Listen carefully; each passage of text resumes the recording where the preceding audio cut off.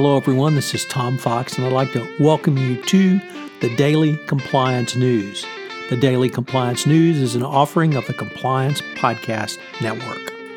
May 1, 2019, the May Day edition. First up, apparently the EU, in the form of the EU Commission, is enraged at its sister organization, the EBA, the European Banking Authority's decision to reject its own draft report about the failings in the Danish and Estonian authorities' supervision of Danske Bank. It's really not hard to see why, given they gave them a pass on everything. But once again, the EU completely drops the ball on this, or the EBA dropped the ball, and the EU says it's going to pick it up. It's going to be interesting to see whether or not that makes a difference to U.S. regulators. The next story deals with reputational issue. And I'm going to have a couple of stories on that today. And I would really ask you to consider what is the reputational issue of not simply your company, but those you do business with, and how that can negatively impact you.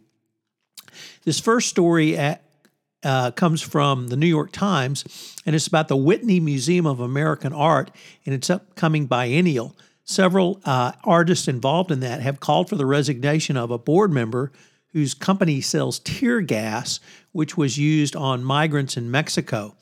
The board member, Warren Kanders, is the chairman and chief executive of Safariland Group. And his company does make tear gas. So is the Whitney going to force him to step down?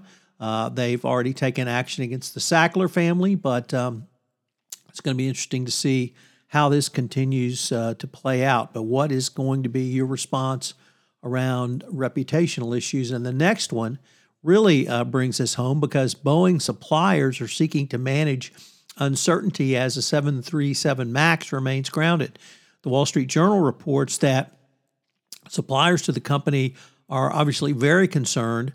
The company has reduced its monthly production rate down from 52 to 42, and there's some 600 plus companies that supply over 3 million parts to Boeing, and obviously all of these companies are going to be impacted.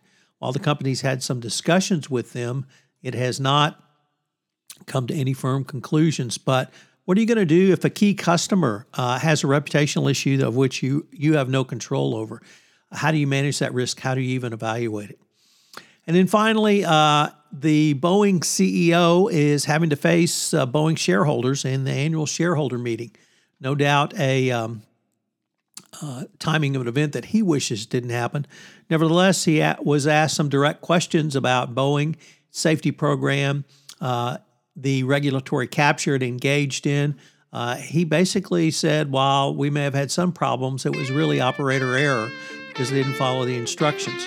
Of course, it's not clear that the pilots received proper instructions, but you might have expected the Boeing CEO to really emphasize the remediation and going forward part, yet he did not do so. So Boeing is left to ponder what will happen in the future.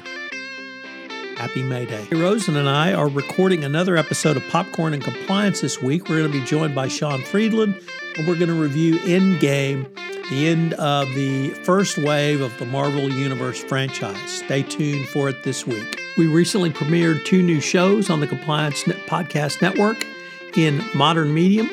Paris Fox takes a look at how you go through the process of designing art and why it's so important for the compliance practitioner to utilize these skills in their communications with their employees.